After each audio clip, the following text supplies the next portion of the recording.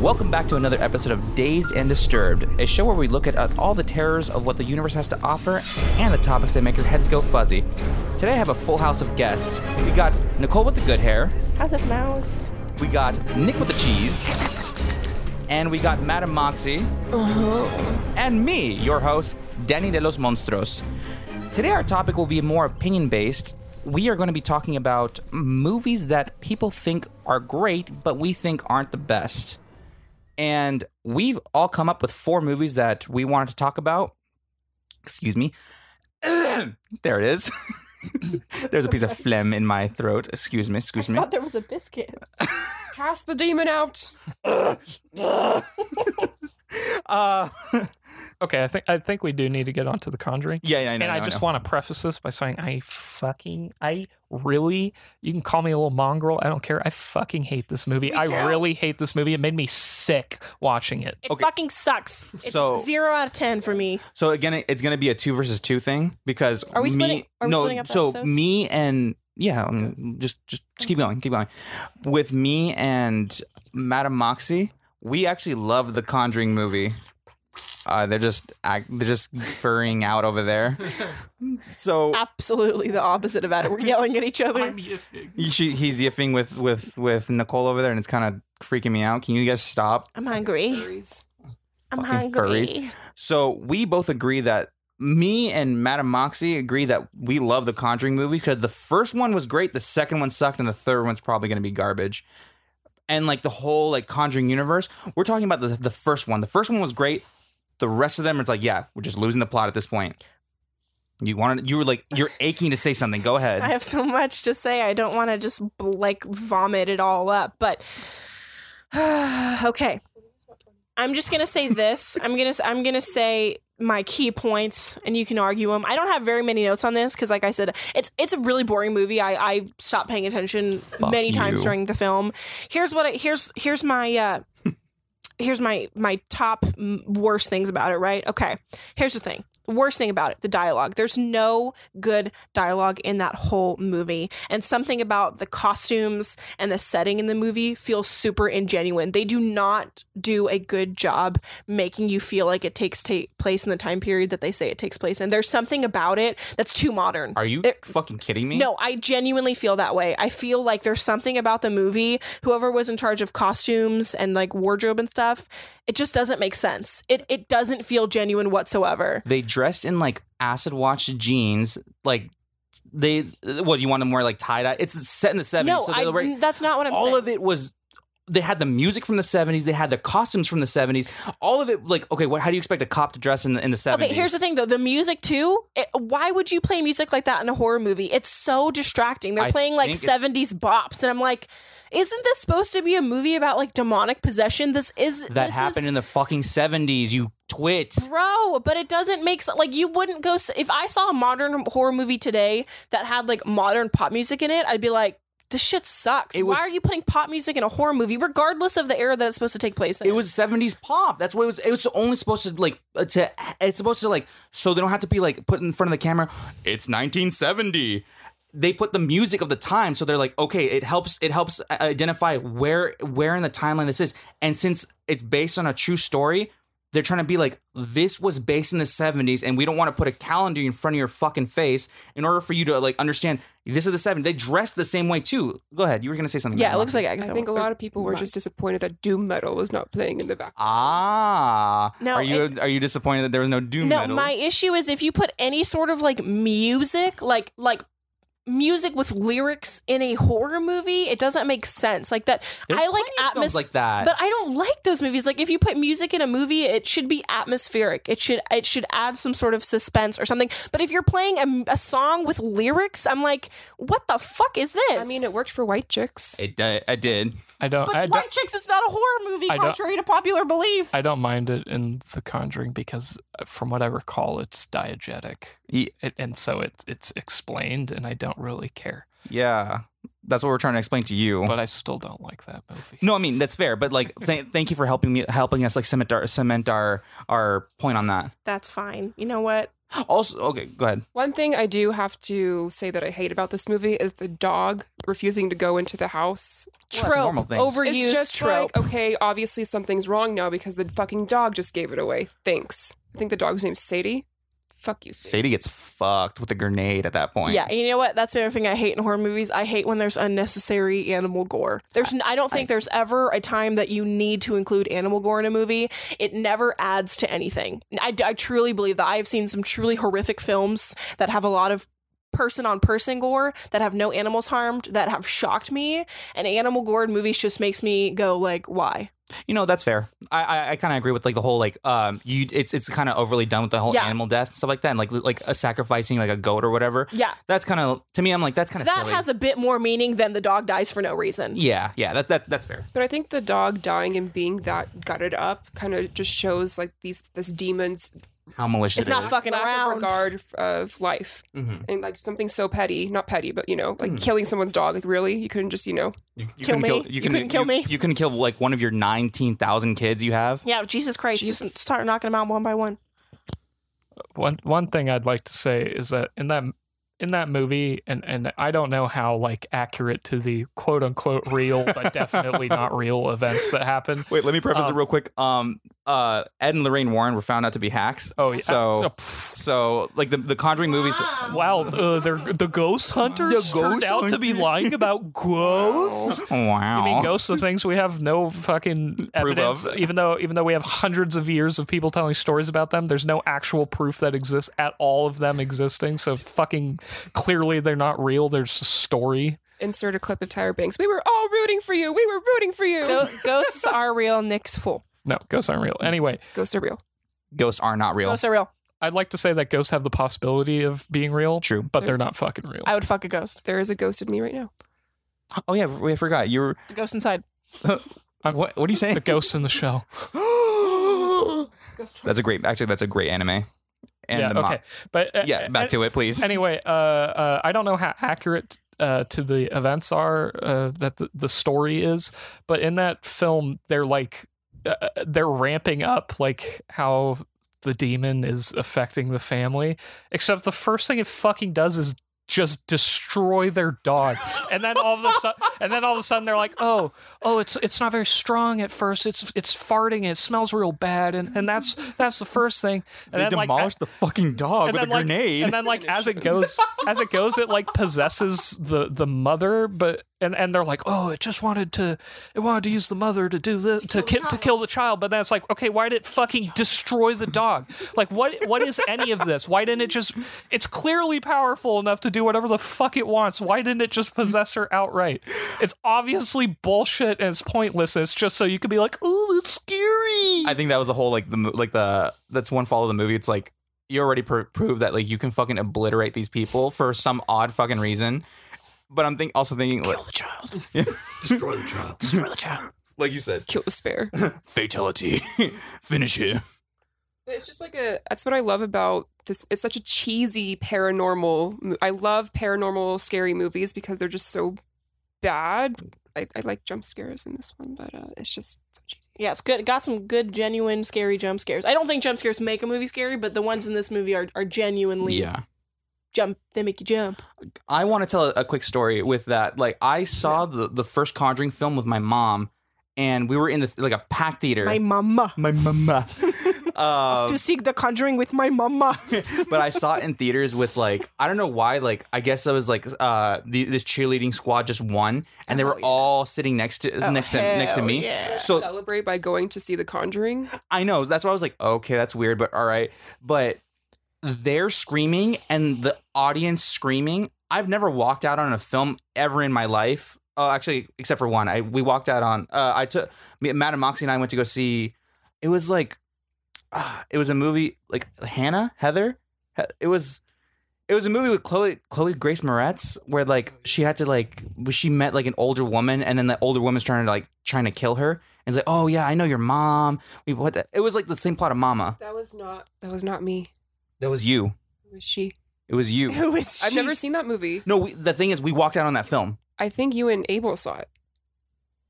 No, it was with you. whatever, fuck it. But no, so Wow.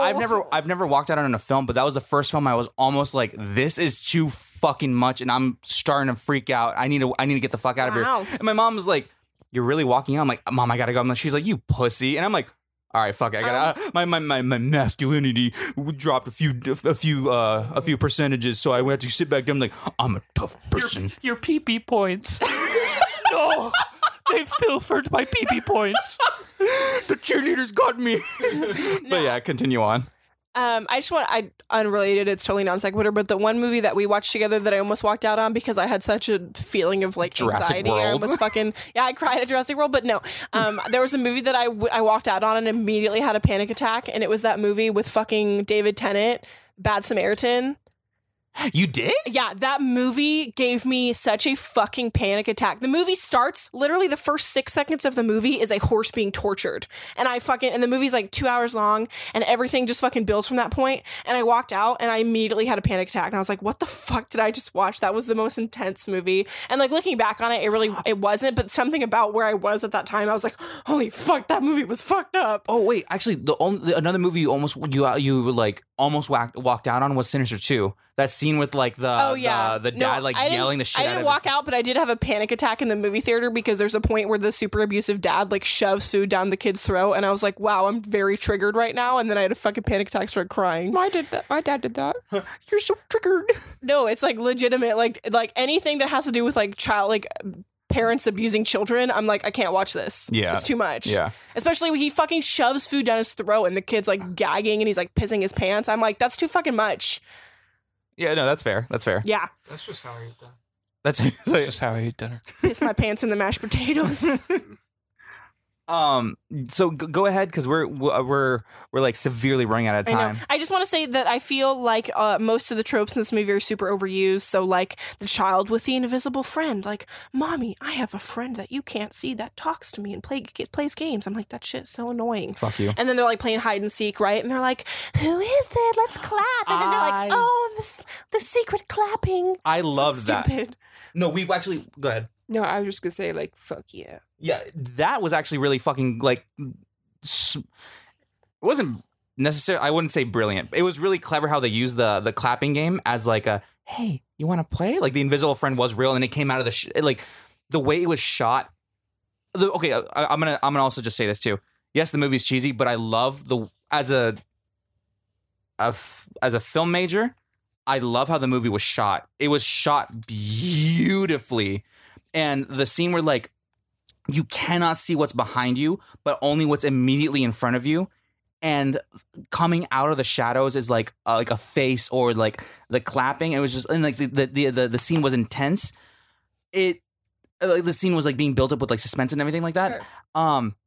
That one I'm like, oh, it was really good. I will say that compared to Texas Chainsaw Massacre, this movie does have great jump scares. It had a There's great- high quality. There's great stings. The sound quality is good. Yeah.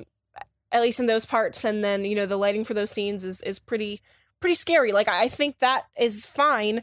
But like I said, I don't think that jump scares make for a good movie. Like you can have great jump scares, and the movie can be whatever. Yeah.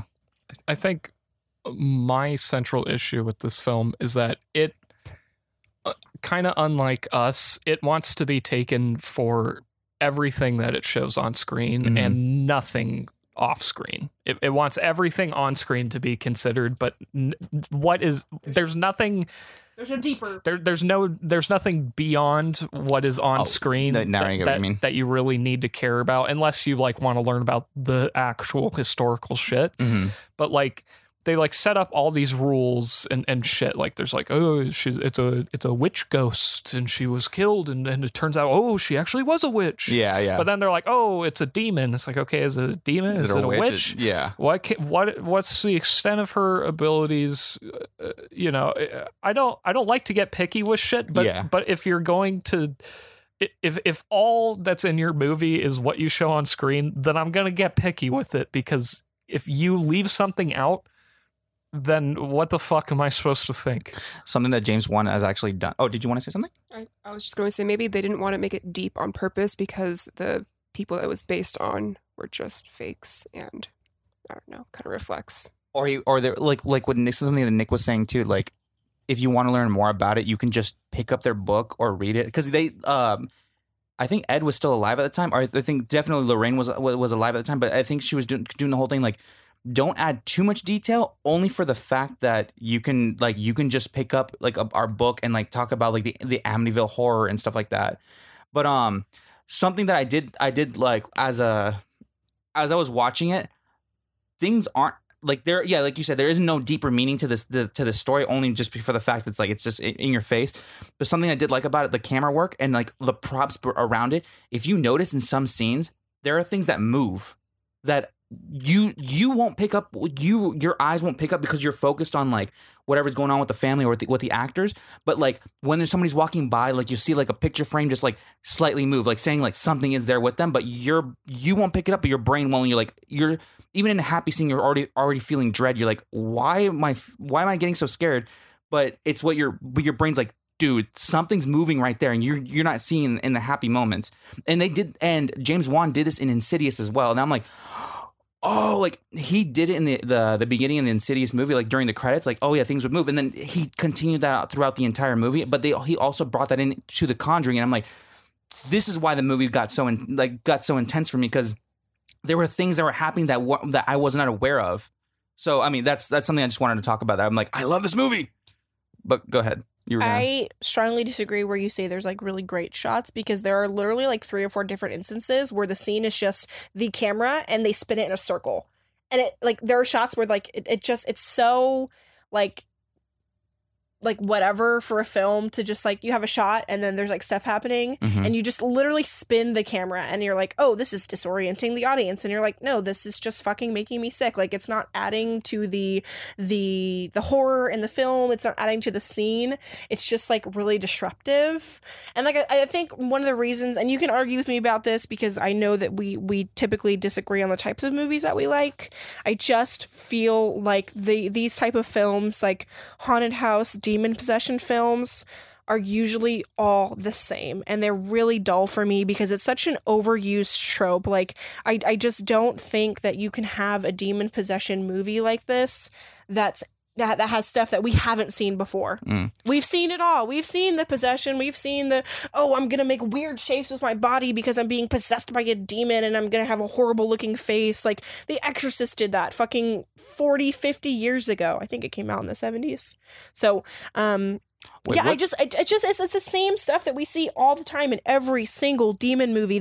I'll tell you a fucking demon movie that I really fucking like, and that is The Taking of Deborah Logan, because there is something really fucking interesting and unique about that movie because she becomes a fucking snake woman or something. I don't know, but there's nothing in this movie that makes it unique. There's nothing that makes it a memorable movie for me. Maybe that's how I can summarize it. It's not memorable. It's just like every other demon movie, like Insidious and the whole Annabelle series. Okay, yeah, that's when just trash. That's when like the whole like Conjuring universe kind of falls apart for me. That like, what scene are you talking about? I don't remember a scene with them spinning the camera.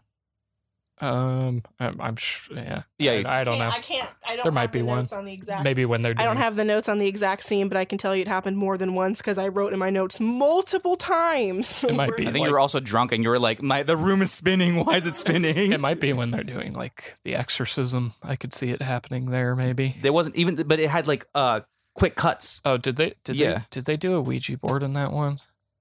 No. That's what I mean, man. This movie's so full of tropes. I'm not sure, like, Which ones they didn't?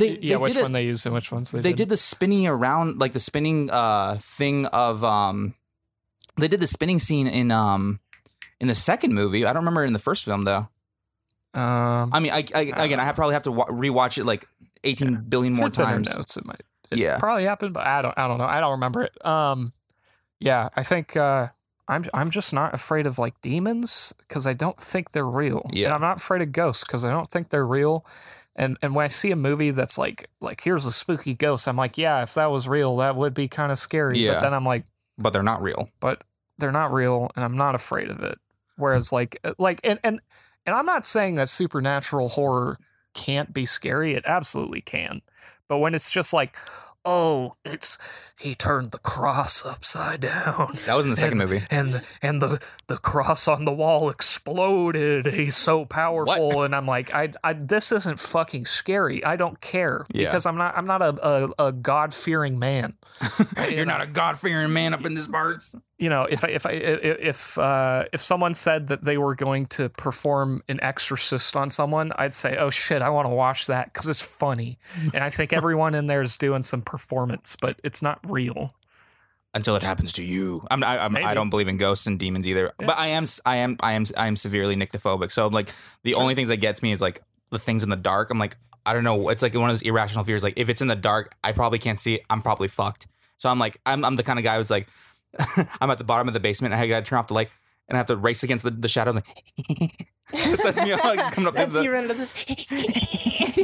I'm good. No, I was just gonna say I really like Sinister because I feel like I said, that's a sort of demon movie that's very unique. Like the idea. My favorite James Wan films. Yeah, that series is very shocking. It's very scary. And it's unique. Like there aren't films that I can say that are just like that one. But for this one, like the Amityville Horror is just like this fucking movie. It's like the same fucking movie. Well, it's because it's the Ed Lorraine Warren story. I know, but there are just so many movies that are like exactly the fucking same as this one. Like Nick said, like the cross turning upside down on the wall, and like just all those same sort of tropes. Like you lose interest very quickly because it's like I've seen this shit 100 times. Well, I think this Ouija. I think this also kind of points to the Ouija. That movie sucks. Fucking Luigi's Mansion. That shit's really scary. Scary, man. But I think this points to like the kind of grifters that like Ed and Lorraine Warren were. Is that they're so fucking uncreative that they stole what they were talking about straight out of like the fucking Exorcist. Like they're not creative. They're not. Your mother sucks cocks in hell. Yeah, like that's scary.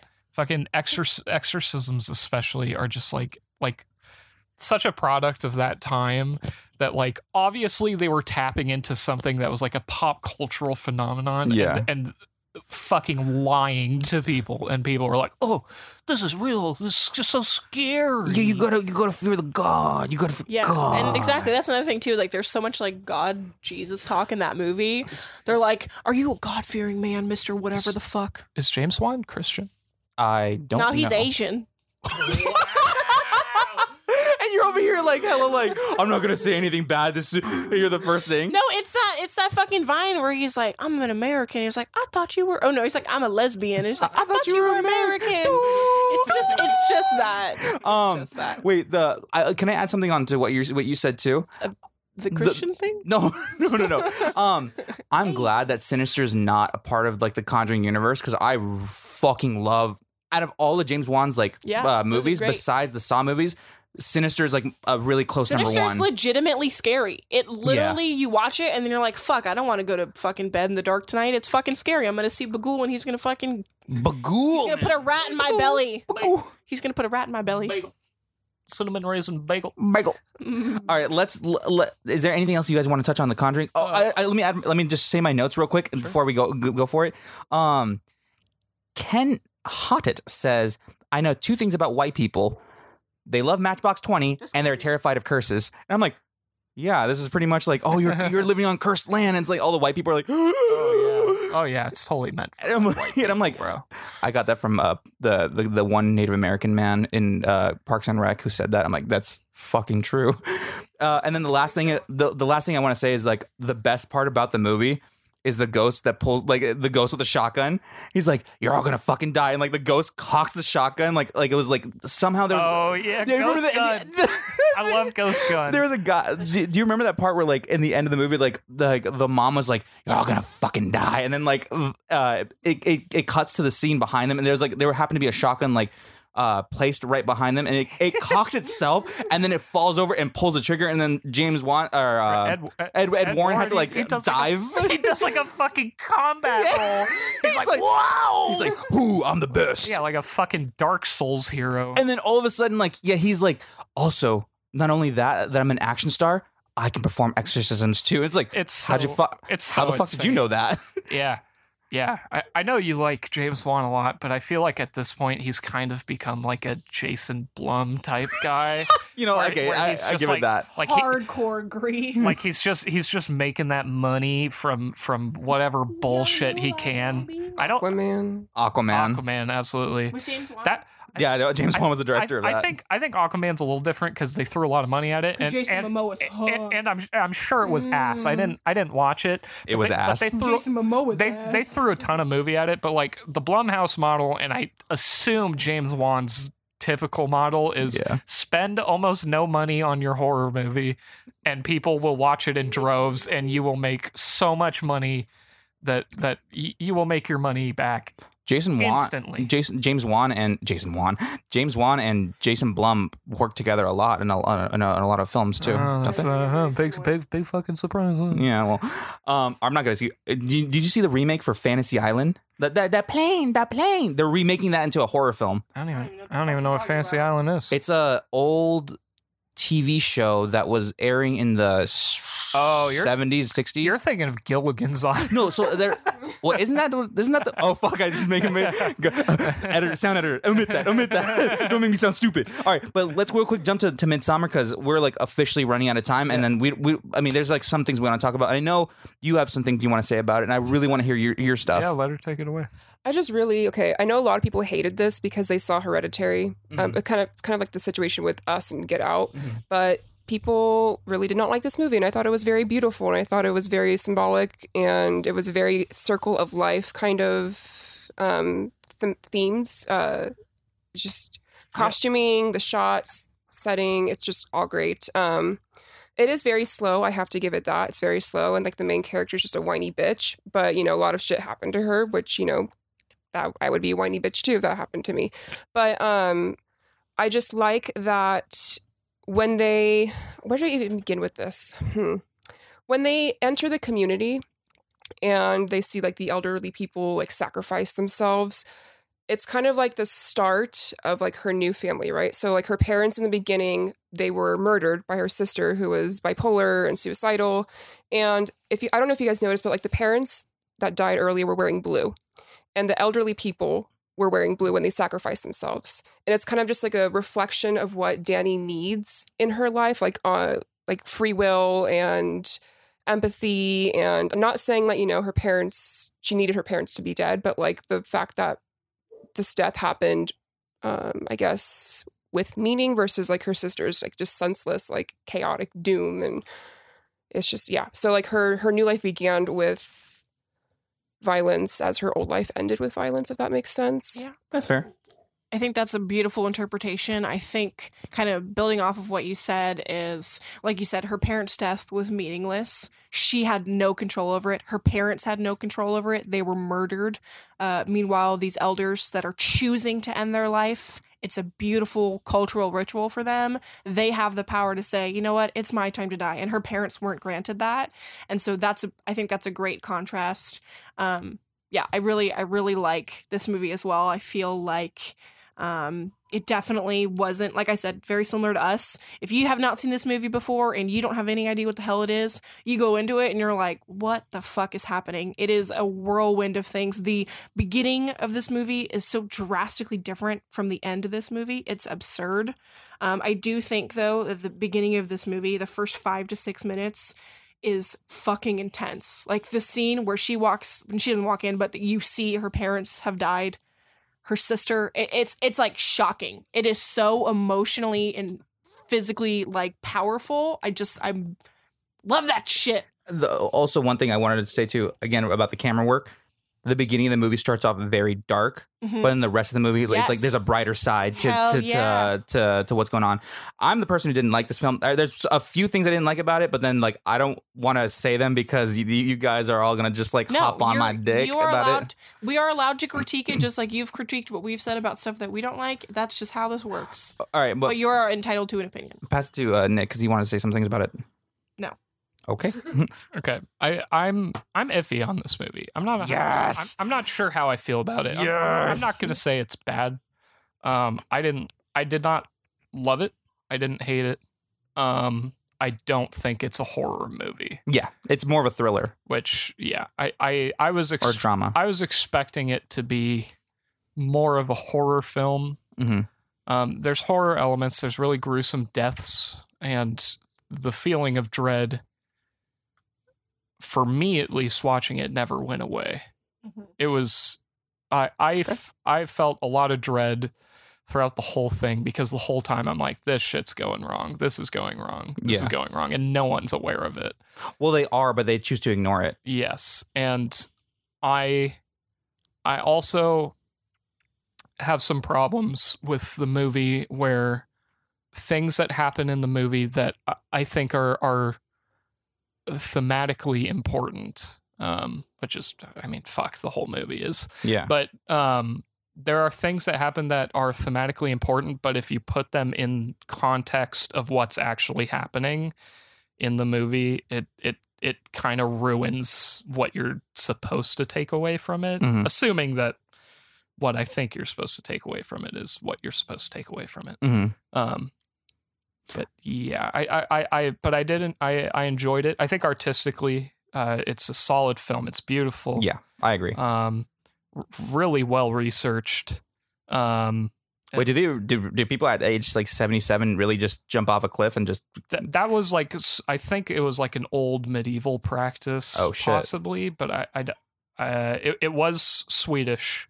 I don't know if Fuck, the Swedish are fucking brutal, dude. Yeah, I think it came from a time though where like it wasn't like considered like the end of your life. It was more like, I think it was like being a drain on your family by staying alive. So you could, and it wasn't an expectation. It was just like you would kill yourself because you yourself felt that you were not providing for your family. You were instead taking away from them. All right, guys, go ahead and roll Grandma into the woods. We'll be back later. Something that I kind of, and I mean, this is a film that I feel like a little bit different from us. Like, I'm pretty confident about what I think like the central themes in Us are. I'm not very confident about this with this movie. I feel like this movie, more so than Us, is open to interpretation because I feel like there's so much shit going on. It's hard to say, here's what the theme of the movie is, and here are the examples that show that, right? Something that I took away from it, and I don't think that this is central to the movie, but it's something that definitely made me think, was that scene, right, where they fucking jump off the giant mountain and they fucking like they splatter themselves on the ground, and then they that play one guy whack-a-mole doesn't with guy, their freaking heads, and then that one guy doesn't guy, and he gets his head fucking beaten in. That's and brutal. Everybody who's not part of that culture is like, what the fuck is wrong with you? I really like, I'm very interested in that because it's a super interesting concept that it's like, you know, if something is considered important and beautiful in this culture, where do you start to draw the line for morals? Where are you allowed to say, no, that's morally incorrect, even if it's a part of your culture? Like, where are the boundaries for that? And I feel like that's such a, like, in that scene and in other aspects of this movie, that's a super important thing, right? Like, it's part of their culture that we do these fucking drugs and we do these things that you might not agree with, but you don't get to decide what's right and wrong if it's part of my culture. So, like, I think that's an interesting argument. There was an episode I've done earlier. I don't know when. I think this is going to come up after this, but we were talking about honor killing between different cultures. Like, oh, this is like a Western culture where like no one should die for no reason, or like life is sacred. But then like there's a culture that believe like if you dishonor the family, you deserve to die. So it's like, and then I did this episode with Van Lay. You know who they are. You guys like staring at me right now. And we were talking about like, it's not a part of our culture. We think it's fucked up. And we admit it, but it's like, but again, it's not a part of our culture. That's why we can't say like, this is fucked up or not. And there's a giant debate about like, yeah, where does cultural tolerance come to an end? And you have to say like, this is immorally wrong. Sure. Yeah. I think it's got it. A lot of moral things come from the culture that we live in, but there are things that I think every culture or nearly every culture agrees upon as being taboo, morally repugnant. Murder is certainly fucking one of them. I mean, not.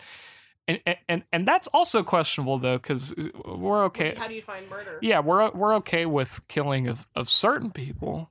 It's just it has to be under the law. It has to be under some law that was created, right? But, I would say, at least person to person, we would say murder is morally repugnant. It's just we don't necessarily agree on what constitutes as murder. Mm-hmm. But, I mean, fuck, dude. You'd be hard-pressed to find a society where the things that they were doing would not constitute as murder.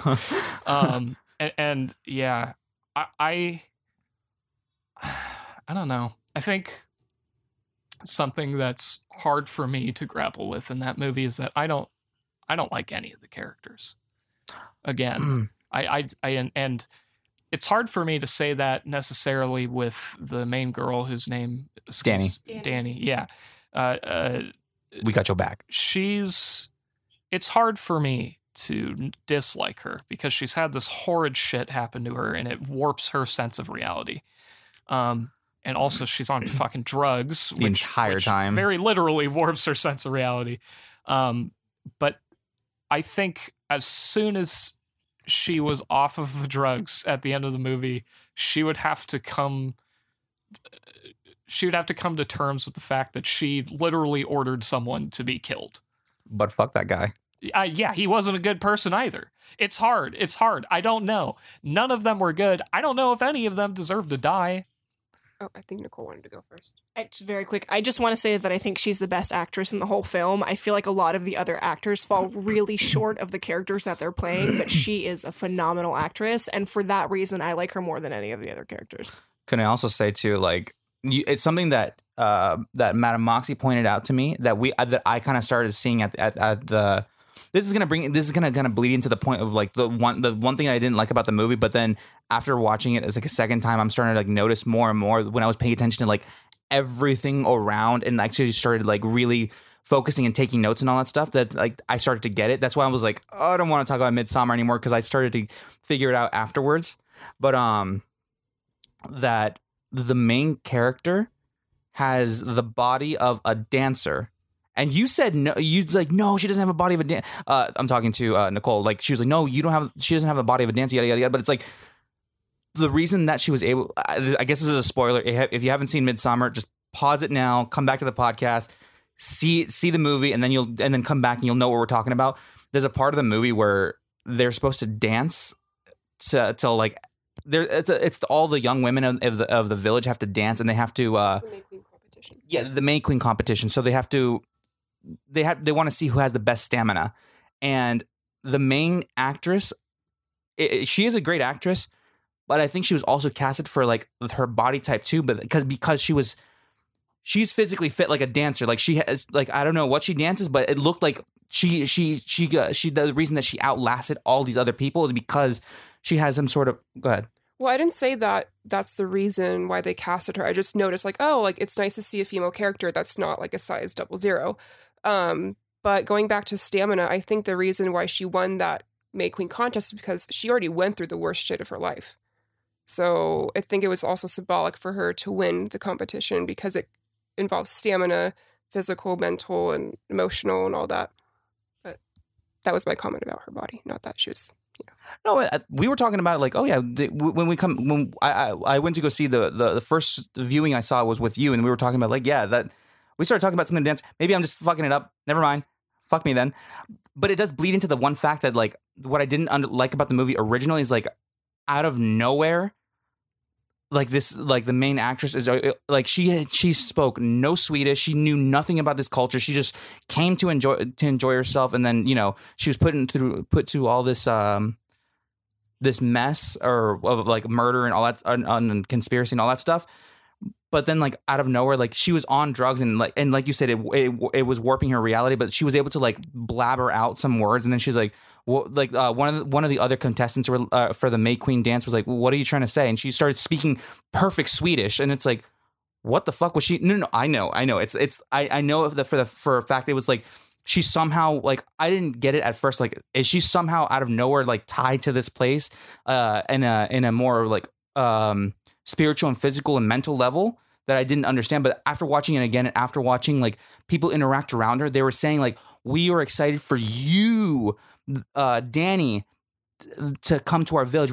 We were so excited for you to come. So maybe there was like some sort of, it's not paranormal, but like somehow she was linked to this place, like through some sort of weird, I don't know, how would you describe it? Like paranormal? I feel like, again, you're trying to find meaning in something that's so, I don't want to say trivial again, but it doesn't put my foot further through the your plot. fucking It head. doesn't matter why she can speak Swedish. Like there doesn't need to be an explanation for that. That is such a small part of the film that you don't need to find meaning in everything, especially in these artistic films. There doesn't need to be meaning behind everything that happens. Why was he put into a bear fucking suit is a better question. I don't know. There's got to be some meaning for that. They were talking about the evil what the bear represents in the end of the movie, fool.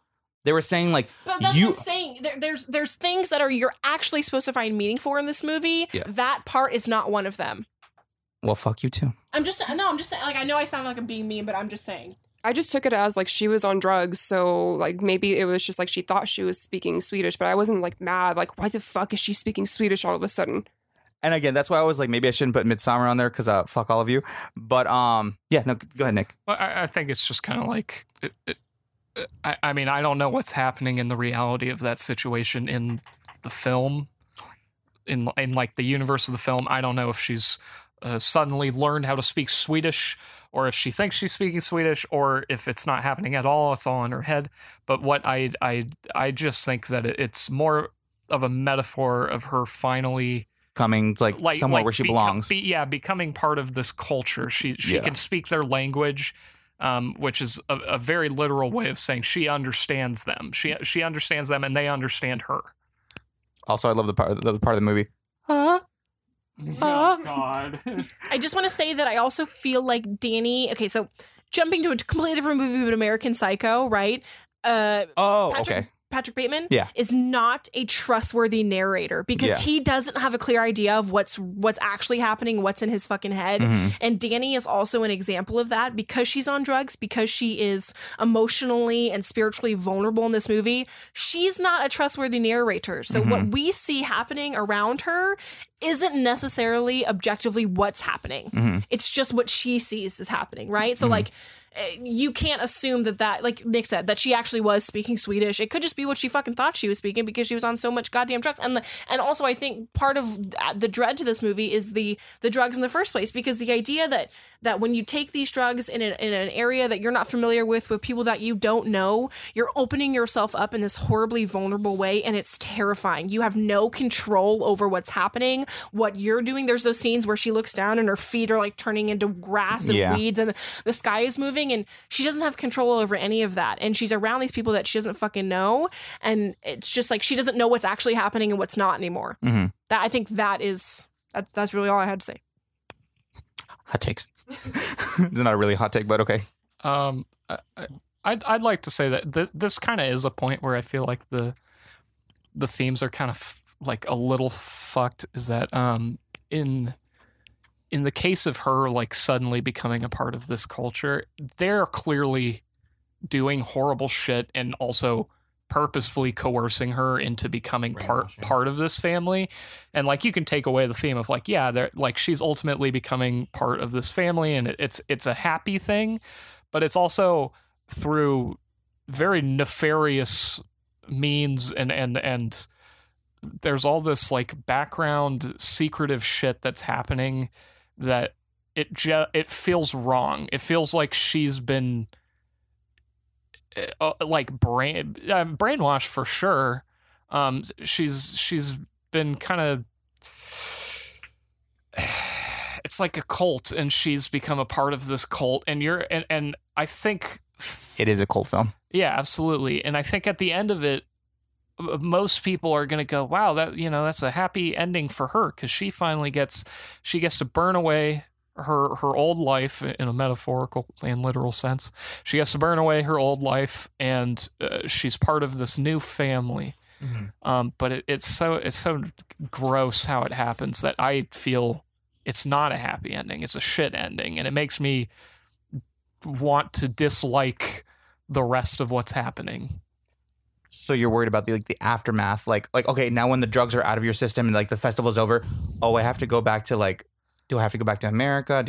Is that what you're worried about? Kinda. I don't think I just committed murder. I don't think she would go back, but I'm just saying, like, the means. It might be a happy ending, but the means to the end are not justified. Good. No, you wanted to say something. No, I'm fine. You don't have to put your hand in Nicole's face. She's like jerk. She's like 5 feet away from me. I'm saying like, oh, but you wanted to say something, so I was like, wait. Go for it. No, I was saying like, wait. Give her a second to talk. Yeah. Ass munch. I can speak for myself. Thank you very much. Then speak. I'm trying to. So I get where Nick is saying about the whole, like, they kind of like fixed all her problems for her in a really gross and like dubious way. Is that word? Dubious? Dubious. In like a very violent way, and they're like, oh, look, it's great though, like we're giving life to our gods. Obviously, we're not part of Norse culture, so like we're gonna be like, that's gross. But I do like the illusion of control that she finally has at the end when she gets to choose that her boyfriend is the one to be sacrificed. And I was reading up more about this movie, and a lot what the Swedish or Norse mythology really values is honesty and trust, and they call it oath keeping. And in the sacred house where they burn him, it is the symbol you'll notice is like a diamond with like an X going through it, and that represents oath keeping, I believe, if I'm looking at my notes. Hold on. Yes. So the fact that they burn him in the house that symbolizes oath keeping is to like kind of purge the evil from her, and I just don't like him. He's just a bad boyfriend. Horrible piece of shit boyfriend. So also, like when a point that you were bringing up, the whole like what do the bear represent? It's like, yeah, they were talking about like you are the symbol. You were symbolized as evil. We were supposed to burn you away for I forgot what they said in the movie, but they were talking about like, yeah, the reason that you are put in this position and in this bear is because you are the representation of evil. Yeah, and it's like I didn't explicitly mean like, what does the bear mean? I just meant that there are more important things to focus on. Than the Swedish part. Like that's an important symbol. That's something that we should be discussing, not stuff like that. It's basically what I was saying. Like I understand what the bear means. That's like my example of that. But what I wanted to say, which I thought about when I was in the bathroom a second ago, was that what's interesting is like... Way to tear away the illusion that you never something that I thought was interesting is like, so the beginning of the movie is pretty straightforward, right? We're exposed to her life. We have a clear idea of what's going on. It's very blunt. Her parents die. Her sister dies. Her boyfriend sucks. He's not explicitly violent or abusive, but he is a fucking gaslighter and a general emotionally manipulative piece of shit. So we have that stuff. That's clear to us, right? But Danny is in a state of turmoil. Like, as the viewer, we understand what's going on. We're confident going into this movie, but Danny's not. Right? And then by the end of the movie, it's the complete opposite. Danny is confident about what's going on. Her life is being fucking figured out for her. Like you guys said, these people are fucking being sacrificed. Her piece of shit boyfriend is finally fucking done and over with. She's figuring out what the hell's going on, but the audience is now the one in turmoil being like, what the fuck is going on? And so it's almost like, I feel like that's interesting because it's like you kind of switch places that way. I hope that makes sense. But like, it's just very interesting. Like, it goes from being like a very straightforward, okay, I can follow this movie. We're going to fucking Sweden. We're going to go fucking hang out with these people, to being like, oh, I have no idea what's fucking going on anymore. Like, I can tell you physically what I'm seeing, but I don't know why this is happening. Does that make sense? Yeah. I think, I mean, there's a lot to unpack there. I don't even remember what my original thought was, but I remember I was just thinking, her boyfriend was definitely not a good person. He was shit to his friends, and he was shit to her, even before they went to Sweden. But the ultimate wrong that he commits that forces her into killing him is not his choice. He was drugged, and we're told that the drugs make you do whatever you're told to do. So he is drugged and coerced into sleeping with this chick, and that is 100% the plan of that culture, is to have him do that, and then they let him take the fall for it, which I think. I just think it's kind of gross because we're like, yeah, good, he's gone now, but it's also like, I don't know, I don't know how to feel about that. Well, wasn't it in the beginning of the movie like everyone's like, this is an example, like when they come out and they start like doing the little like conga line of like la la la la, you know, and everyone's like, oh, can like the girl kicks him and then he's like, hey, you know, his dick Sure. rises from that. And he's like, hey, can anybody just go in there and just go into the conga line? And they're like, yeah, you just insert yourself anywhere you want. Sure. But it's like, I think it's like a wink, wink, nudge, nudge. But it's like, I think one of the things is like, you kind of shown that he's not exactly faithful. Like he was going to go to Sweden to like do as he pleased, and then he was like, oh, because his friend promised him like, yeah, you get to fuck all these Swedish girls. And then that's something that I was like, oh, but he was also like in the beginning, it was just that one smidge of a part that was like, yeah, he's not exactly like the nicest guy on earth, because he even was like, he got up and went to go to join the conga line. So it's like, now that you have the depiction of him, now that the audience has a depiction of him, now you're gonna hate him even more. And then like, yeah, when he started getting drugged up and he's like, okay, yeah, this is out of my control. I drink period juice. I had a pubic cake, and it was really bad. Pubic cake. But yeah, no, I was saying like it started off very minute, and then it started to be more like, okay, yeah, this is out of my control. Now you see him as the bad guy. But I don't know what you guys are doing over there, but okay. He's being really mean. It's making me mad. I'm telling her to I'm cover- literally doing cover- what you're fucking telling me to I'm telling you do. to cover the mic so the fan doesn't blow into All it. right, but I'll just turn that every fan time off. you hold it, you just hold it like this. But did you want to go and suck something? I was just going to say that he is very impressionable and like he's a sheep, right? So he kind of follows along with his friends and he starts to steal his friend's thesis idea. And he's kind of like, oh, if I can do whatever I want, I guess I'll just go and do it. So I'm not saying like he brought it upon himself because that's very victim blaming. But like he just doesn't really have an opinion of his own and he kind of just goes with it. So that also kind of shows how he treated Danny. Like they kind of were gaslighting. Well, they were gaslighting her in the beginning, you know, like. What does gaslighting mean for the audience who don't understand what that means? Gaslighting is kind of like putting the idea in your head that something is your fault. Like if I were to say like, oh, so-and-so slapped me. Well, did you say something to set them off? Like, are you sure it was a slap? It was just kind of like, I don't know how to. You start to question like what actually happened. You don't understand. Like, I just. Wait, let her finish. Yeah. Real quick. Oh, okay. No, I'm just saying because you haven't talked. No, I'm just saying like, so it kind of is like a reflection of now that happening to him. Just much of like everything else is like being reflected back and like in the opposite world, like the surreal world. Mm-hmm. I just want to say, and this is like something that's very emotional for me, and it's not at all a current state of my relationship, but it is meaningful to me that I feel like I'm going to get choked up. You don't have to be explicitly violent to somebody to be a bad partner. You don't have to tell them, I think you're a piece of shit, and hit them to be considered a bad partner. Mm-hmm. You can make them feel insecure and shitty in other ways. And I think this movie does a great job of showing that, because very often we're, you know, I don't even really know how to explain it, but yes, obviously if you hit somebody and you tell them they're worthless and you don't let them see their friends, then you're a fucking shitty partner. But you can also be a shitty partner by stealing ideas from your friends and from making your girlfriend feel like shit and making her feel like she's not worth your time. And in the same way that he does when they get here, you don't have to cheat on your partner to be a shitty partner. If you aren't invested in that relationship and you aren't interested in them, that's enough to make you a bad partner. And I think this movie, I really appreciate this movie for that reason, because I feel like it kind of shines some light to that. I hope that makes sense without sounding stupid. I'd like to say, yeah, no, I agree. And gaslighting is terrible.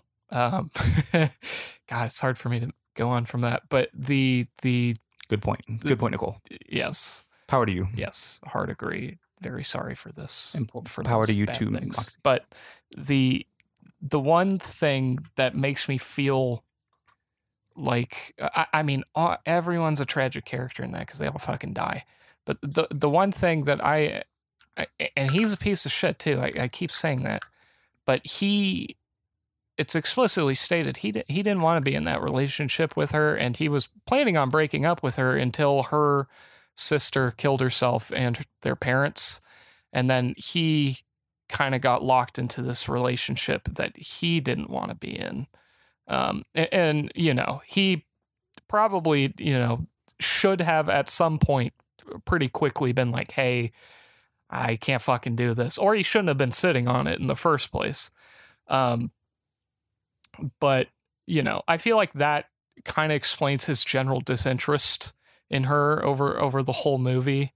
Because it's easy to be like, you know, what a piece of shit. You know, he doesn't give a fuck about his own girlfriend. But we knew that because he didn't want to be in a relationship with her because he felt like her mental struggles or her family's mental struggles were beginning to be a drain on him. And, you know, fuck him, but also fuck him. But in that in that particular case, I'm like, okay, I understand. Yeah. He didn't want to be with her, and he got kind of trapped because of this shit situation that happened in something that he didn't want to be a part of. And he definitely did not go about it the right way. Yeah. But that's what it was. But that's your opinion? That's my opinion. I like how in the film, after it's found out that her parents have died and her sister killed herself and them, that they kind of, I don't remember if it's exactly how I'm going to describe it, but like when they have the shot of him sitting on the couch and she's crying over his lap and it kind of like starts to zoom away, kind of like he's falling deeper and deeper into like this hole of the relationship because of that particular situation. So you kind of felt like your stomach drop because you're like, he's thinking like, fuck, now I really can't, you know, end it. And also like, how do I handle this? And this is just such bad timing. And you just kind of see like the couch getting further and further away. And I didn't see that, but hey, that's actually a really good point. I didn't think about it that way, but that's actually pretty good. I think also that just goes to show like what a fucked up person, right? Like this person has just experienced the most intense loss of their entire life, and they're fucking thinking about how they're going to get through the next 20 minutes, and you're sitting there thinking, how can I get out of this? How can I get out of this fucking relationship? Meanwhile, this person's life has literally been destroyed. Yeah. And like you're just like, well, guess I can't break up with her now. This sucks. I'm just going to cheat on her instead. Like, not a good person. Not a good human being. Not a good boyfriend. Not a good fucking person. So, boyfriend of Midsommar, what do you got? Boyfriend of the year, everybody! Wait. So, boyfriend of Midsommar, what do you rate him? Give him a letter rating. I'm going to give him a solid 2. 2? Okay. 2 for almost trying. I would like to go on the negative scale. Just like a negative 10, you know. Negative 10? Negative 10. Is that the worst possible? I'm not sure what the worst possible is, but I'm doing on a 10 to 10 scale. So I think negative 10 would be the worst possible. I mean, there are other worse people out there. So, I mean, just for like my book, just any kind of bad boyfriend is just a negative 10. Just straight to 10. Fair enough. I would rather date Leatherface than this fucking guy. And I gave him a solid F. That sucks for him. F is in fuck. Yeah, also, last thing I'd like to say is that I heard, when this movie first came out, I heard a lot of people being like, well, I'm really rethinking my current relationship. and when I heard that, it gave me anxiety about seeing the movie, because I was like, oh shit, am I being a bad person? Or am I going to feel bad about my girlfriend after seeing this? And then I watched it and I'm like, no, he fucking sucks. He's irredeemable. And if you're dating someone that is like that, you are nuts. You're fucking nuts, and you need to get out of that. I'm just imagining all the partners going in to watch this movie, and one of them has like a clipboard of a checklist, and they're like taking notes and like checking boxes and like just like staring and like eyeing them. But I do really like how they absolutely humiliate him. How do you say that word? Humiliate him when he's like running with his dick bouncing around, covered in like period blood-ish, right? Because it's all, and he's just like freaking out, and I'm like, how sad. And he just looks so, the end of that movie, he just looks so pathetic because he's on drugs and his eyes are like this. He looks like he's about to burst into tears at any time. I'm like, yeah, you fucking prick. I hope you fucking choke, dude. And I like the last part with like him like doing his thing. He like walks into the bar and he sees like the dead body. He's like, this is so beautiful. This is amazing. He's still breathing. Whoa. The flowers. Whoa. Yeah, I mean, yeah. My dick's soft. Yeah. My So- dick's soft. I saw that movie and it made my dick soft. I fucking hate it. All right. I think we're officially like fucked on time. So, I'm just gonna cut it here. If you guys liked if you guys liked our show, check us out at silvertongueaudio.org, or you can email us at dazedanddisturbedpodcast@gmail.com. We now have an Instagram at Dazed and Disturbed Podcast, and I have figured out how to do Twitter now. So it is Dazed and Disturbed Podcast.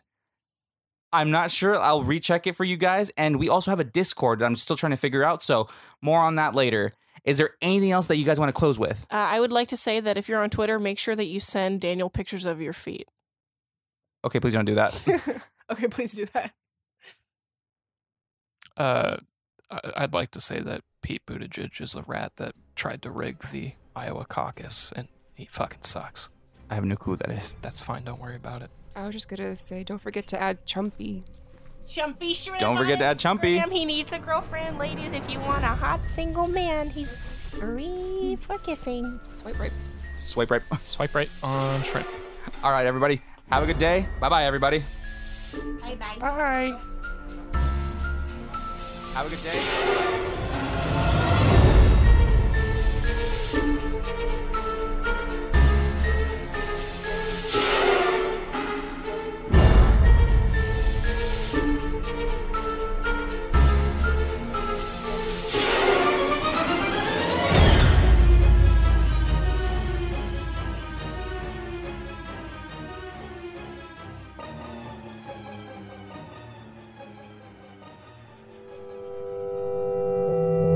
Silvertongue Audio. If you have an itchy asshole, where do you go? Where do you go to itch it? I mean, I know where to go, but if you're in public, you can't itch it anywhere. You know what I mean? Hello everyone, this is your friendly neighborhood NPC, Paul Logan, and I'm here to talk to you about a new podcast that I'm adding to my network. I could do fat jokes because I was fatter than I am now, but now I'm kind of like slightly overweight, which is cool with me, but I want to get to know overweight. It's funny, it's crass, it's fantastic. And so that's the last image my wife's gonna see me. I don't want to do that. My kid walks in, I got the double chin looking fat as fuck with the poison. You know, you ever see in the movies and shit, when you have poison, your eyes are wide awake. You know, your mouth is all fucking wide open, and your face is purple. But with the double chin, you ain't gonna look cool. And it's hosted by a dear friend of mine, Mr. Alex Midnight. Podcast is called Midnight by the Bay. It's coming soon to a Silver Tongue near you.